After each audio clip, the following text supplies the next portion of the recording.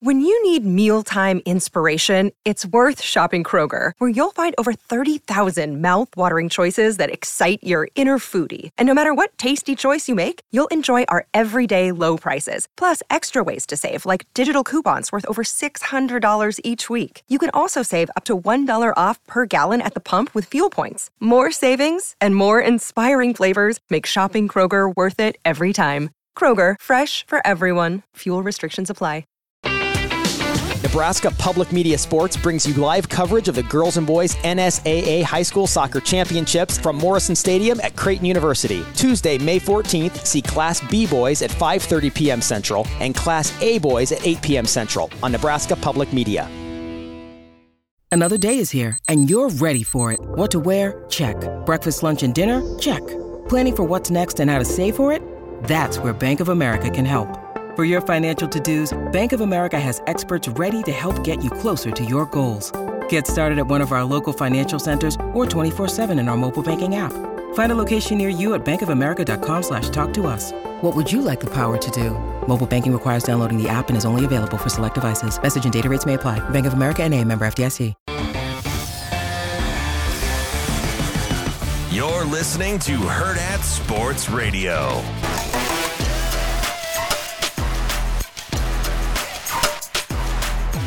Welcome back to Hurrdat Sports Radio here on AM 590 ESPN Omaha, ESPN Tri-Cities.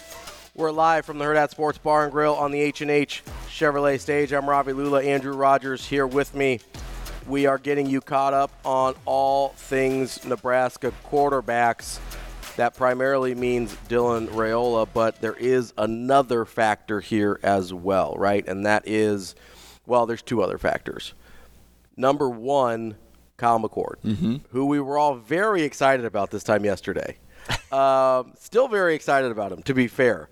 I still believe McCord will also be coming to Nebraska. I think it'll be a one-year starter for McCord deal, and then Raiola takes over after, either, I'm guessing as a redshirt, who they play in 4 games. That would be my guess on how that plays out, barring any sort of injury or anything like that. That is how I think this plays out. I think they want both of them. I would guess from what I've heard that both of them are okay coming in together. I don't know that for sure, but reading the tea leaves, I think that to be accurate. But there is another quarterback in the situation here that hasn't gotten talked about a ton, but he is one of the reasons that I started to believe this was actually happening. And it's because of a Pete Thamel tweet that came out yesterday saying, and I'll read it verbatim here.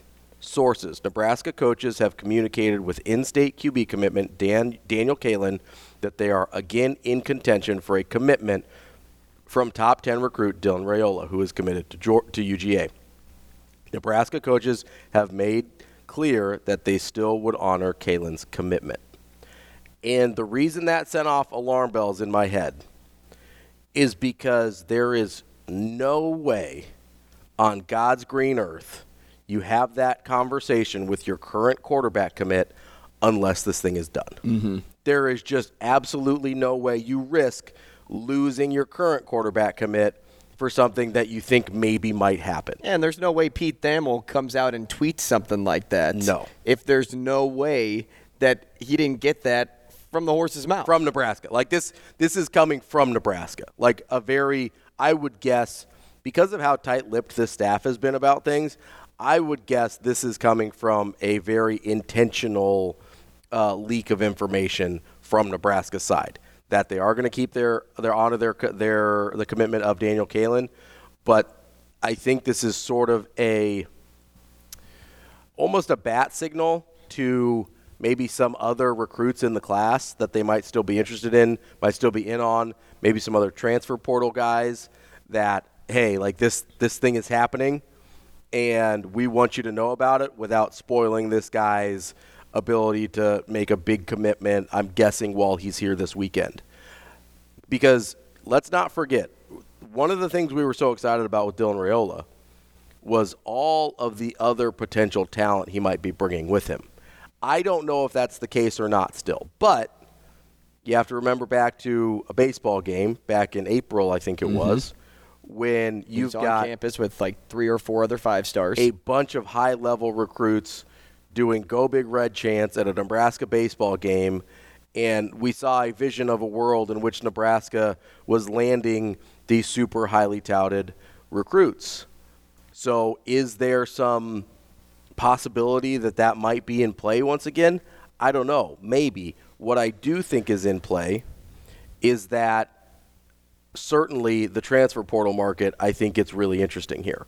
I think there's a shot at Trevor Etienne from Florida. Top running back recruit. Obviously, I think there's a shot with Princely coming here. Top 3 in the transfer portal right now. Yep, as a kind of an outside linebacker type, basically the same position as brother Prince Will plays. And I think you're going to have a shot not only at Fleming from Ohio State, but at multiple wide receivers to help provide some depth and experience to this group. I think this is as much as kind of a dog whistle. It'll be like, hey, guys, we can't actually say anything yet because we have to let Dylan have his day, but, like, be ready because whether it's Friday the 15th, Saturday, whatever, like we're going to have some news for you, and you're going to want to come here. So the Kyle McCord stuff is interesting, and I'll start there. I don't think the commitment either phases whether he comes to Nebraska or not, or whether Raiola comes to Nebraska or not.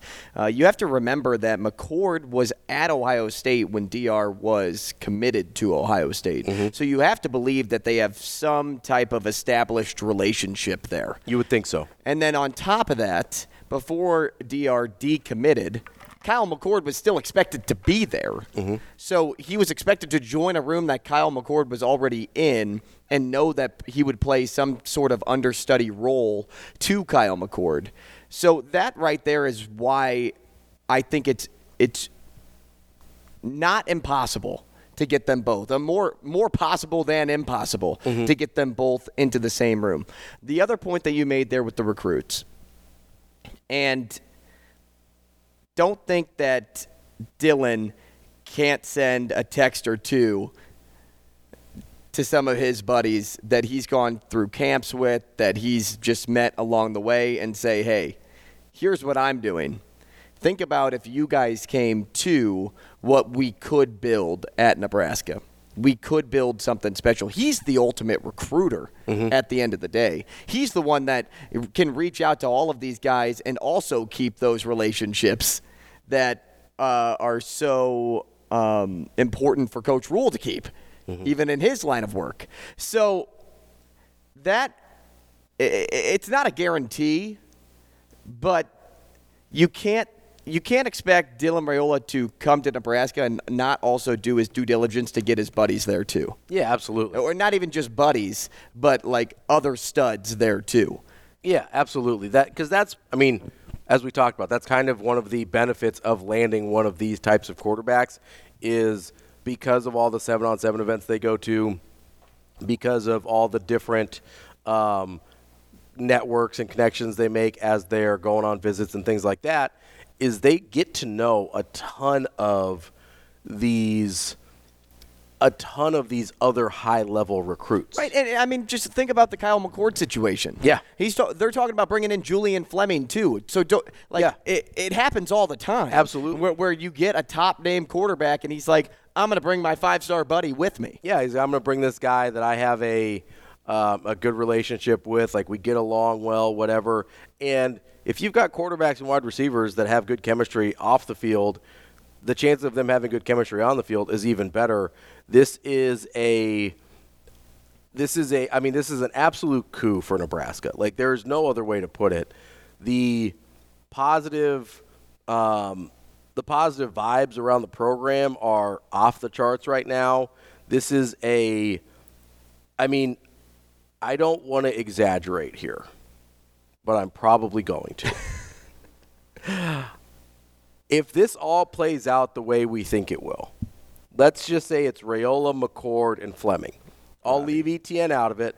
I'll leave Princely out of it. I mean, I just got butterflies. Right? Just saying that out loud. McCord, Raiola, and Fleming kind of gives you goosebumps a little bit, okay?